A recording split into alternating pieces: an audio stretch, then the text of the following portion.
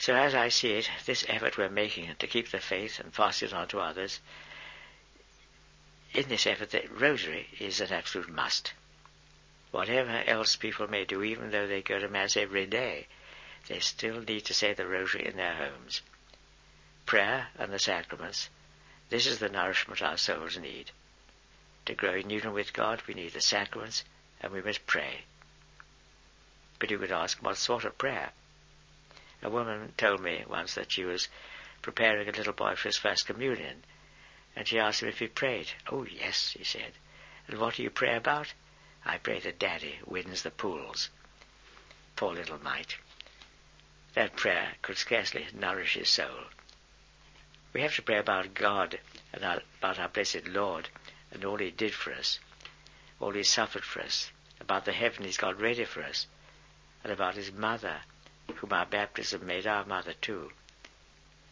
All these topics for prayer are put before us in the Rosary, and Our Lady comes into all of them. A mother knows how to explain things to her little ones, and Our Lady makes our faith easy to understand, even for the least of her children.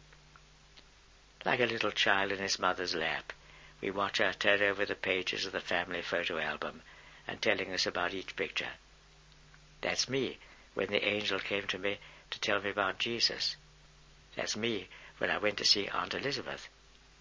That's Jesus as a little baby, and so on.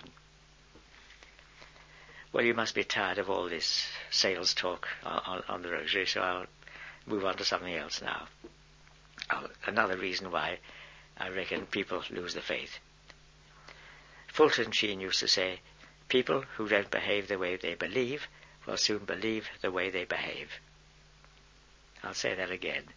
People who do not behave the way they believe will soon believe the way they behave. If I don't bring my way of living up to the level of my faith will soon sink to the level of my lifestyle.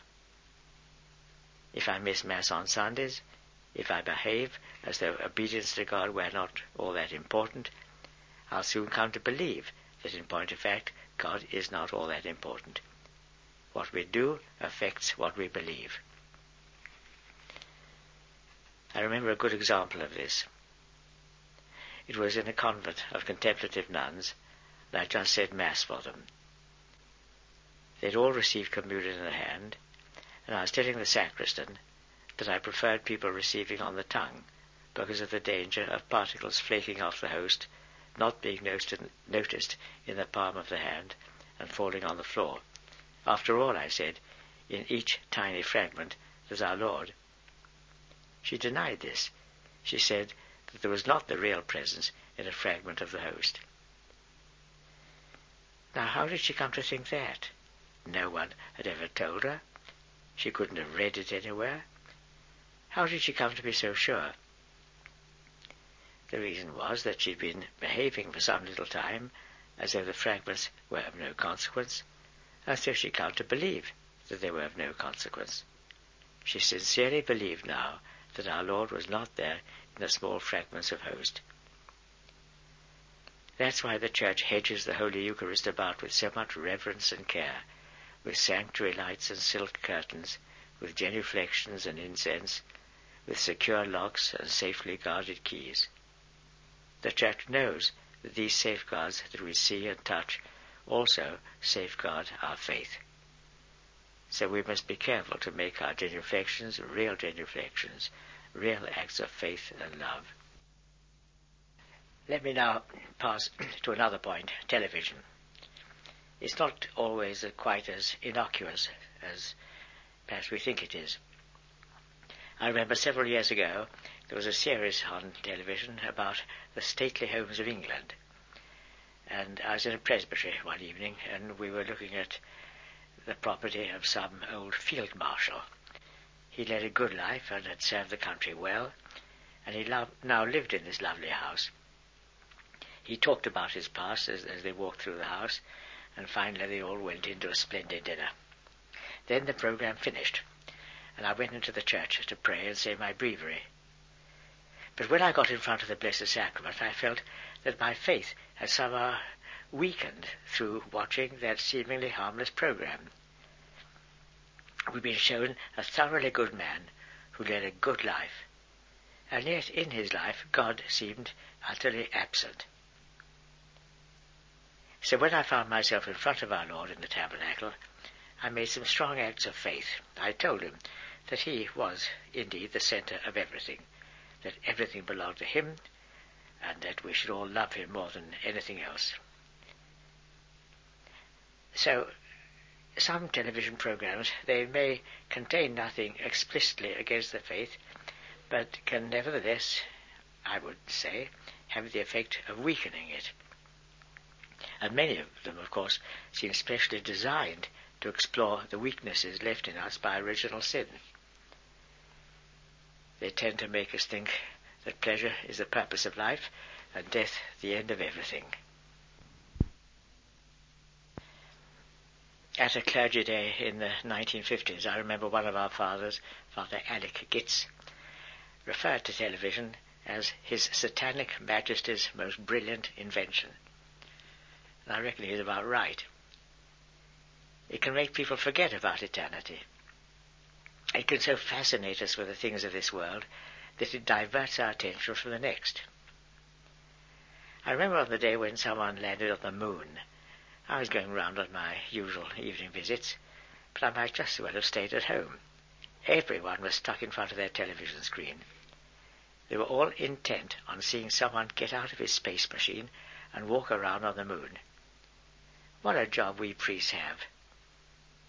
I wanted to tell them how to get to heaven and stay there forever.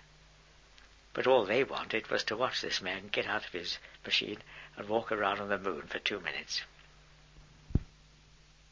However, there are some programs that can positively damage our faith. I'm not thinking so much of the ones that obviously threaten chastity. We all know they're dangerous, and when you come to think of it, it's frightening that many people notice nothing wrong in them.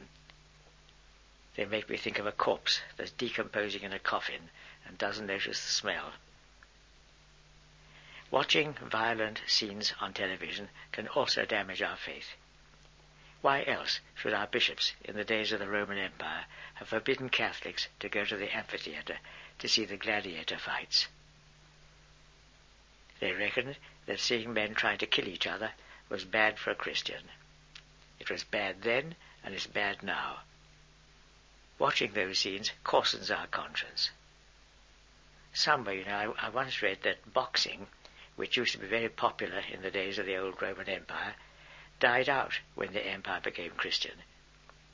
And it didn't come back till it was revived in 17th century Protestant England. Once I remember I called on a student who was a lapsed Catholic, as indeed so many of my dear students were, and I found him watching two men having a fight on the television. I stood there and watched it with him for a couple of minutes, and then I started talking about God and going to Mass and so on, and I found myself speaking very harshly to him. And as I walked away afterwards, having of course gotten nowhere, I asked myself how it was that I could have behaved so very much out of character. Ordinarily, when I'm with Catholics who don't practice their faith, I'm very understanding and patient. I feel really sorry for them. It's no joke living without the sacraments, as I know only too well myself.